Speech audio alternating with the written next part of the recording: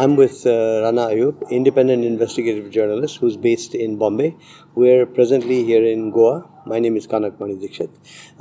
Quick interview with Rana Ayub. Rana, just some time ago, a morphed video showing some sexual acts that had your photograph included within it. That made the rounds. It was sent to you, it was also made public.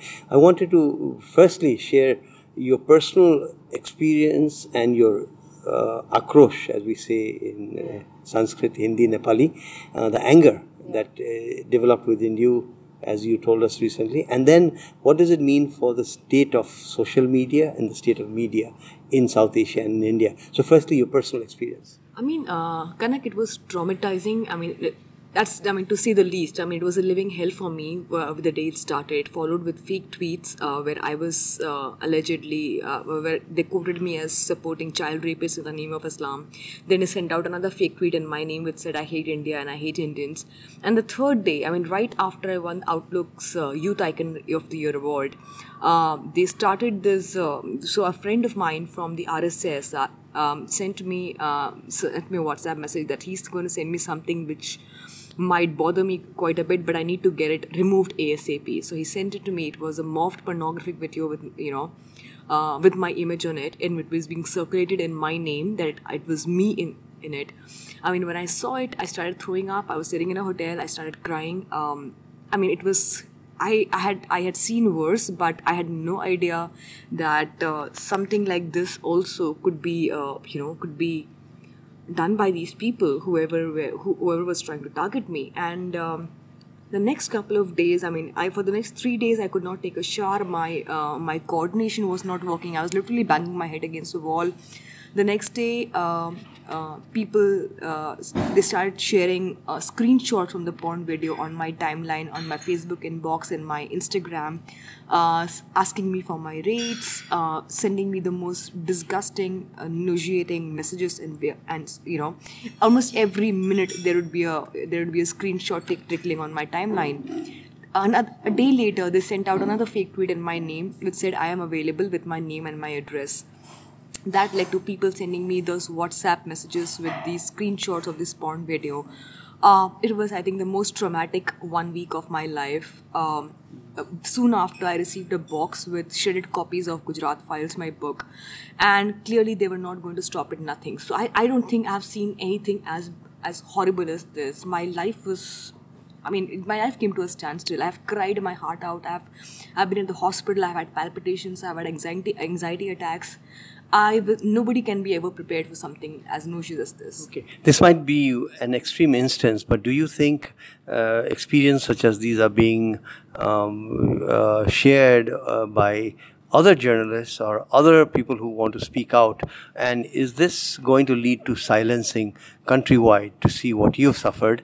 And will that impact others? I think it will impact others. I think what they're doing is to silence journalists. If it's a woman and you talk about her virtue and her character, certainly, I belong to a privileged urban setup wherein my parents didn't bat an eyelid, but in other families, in rural setups, if it happens to, any other journalist, perhaps their families would not react like my family. Perhaps they would be just tempted to stop and just, detach from social media. Perhaps they'll delete their social media account. This is one way of telling people to leave. In my case, I'm a little too thick-skinned to basically fall in their trap. What they don't get it is that if I had to really be intimidated and stop my work, I would not be doing the work that I've already done over the years.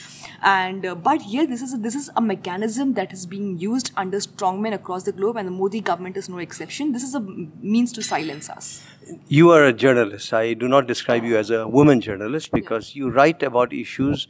You write about gender, but you write about so-called mainstream issues that go right to the jugular of the state processes as we speak. And so, in that sense, it's ironical that you are being, slut-shamed for doing what every mainstream journalist aspires to do and wants to do, which is to write about politics, investigate corruption in high places, investigate political corruption. So the interface between Indian politics as we speak and what you've suffered, what is the interface there? I think One is that they do not want me to speak and write. When women write about politics and social justice and corruption, I think it hurts them really bad. And for me, unfortunately, I've written a book called Gujarat Files, which exposes the complicity of both Narendra Modi and Amit Shah, and exposes their complicity in one of the worst possible crimes. It traces their journey from Gujarat to Delhi, and the lives that they have taken in the process. So it's not an easy book to write. It was a sting operation of 8 months and finally culminated into it coming into the form of a book. And I'm still continuing to fight the system day in day out. I think they really cannot take a woman journalist. Who's been persistent despite all warnings. Last year, when Gauri Lankesh was murdered, Gauri had translated my book in Kannada, and a month later she was murdered. And a lot of people said, this is the state's response to any form of opinion investigation, and this could happen to you and you should leave the country. And this is where we are at in India, when political investigation is or journalism is. Okay. And you have written that while on the one hand you are not cowed down by this episode, you are actually emboldened and to do more investigation. And on the other hand, you've also written that you are among the privileged ones, that there are journalists elsewhere who don't have the access and the protections that you do. Can you explain? I think, once I got the United Nations, once the United Nations issued a statement, and there was, everybody did a story on me, all the international publications. I got a platform in the form of New York Times. Washington Post wrote a piece on me. And then I met Shujat Bukhari in Lisbon, and he said to me jokingly, he said, we have been suffering repression and human rights violation in Kashmir and insurgency for 40 years, and the UN did not intervene. And look at you. I mean, he was just joking. And then the day the UN released a report on Kashmir, that's the same day Shujat was murdered. I mean, it was so ironic in many ways, and I thought, Shujat was killed without a warning. People like us who are social media figures and who have a huge, who have a following, and we are guarded, we are privileged. Think about not just Shujat Bukhari. Think about journalists in Chhattisgarh, in Bastar, women who are not even allowed to do their basic journalism. If something like this happens to them, do you think they even have access to a therapist, which I had to? They have access to a lawyer, a high-profile lawyer like I had to, like I had access to. So I don't think, when I went to the police station, the way I was, like they said, the way they asked questions, I don't think in rural India setup or any other setup in small towns, a journalist can really take that. So I think in that sense, I'm extremely privileged to be a part of this urban setup where I have the privilege of people knowing me and the United Nations issuing a statement for me. Where do you think journalism in South Asia and in India will go, given that social media at this moment is so vituperative and challenges and trolls and follows people? So my last question, and also in the memory of Shujat Bukhari, who's been murdered and is with us no more, he and all of us, we'd like to see journalism actually progress with more investigations and a more courageous setup altogether. What is social media?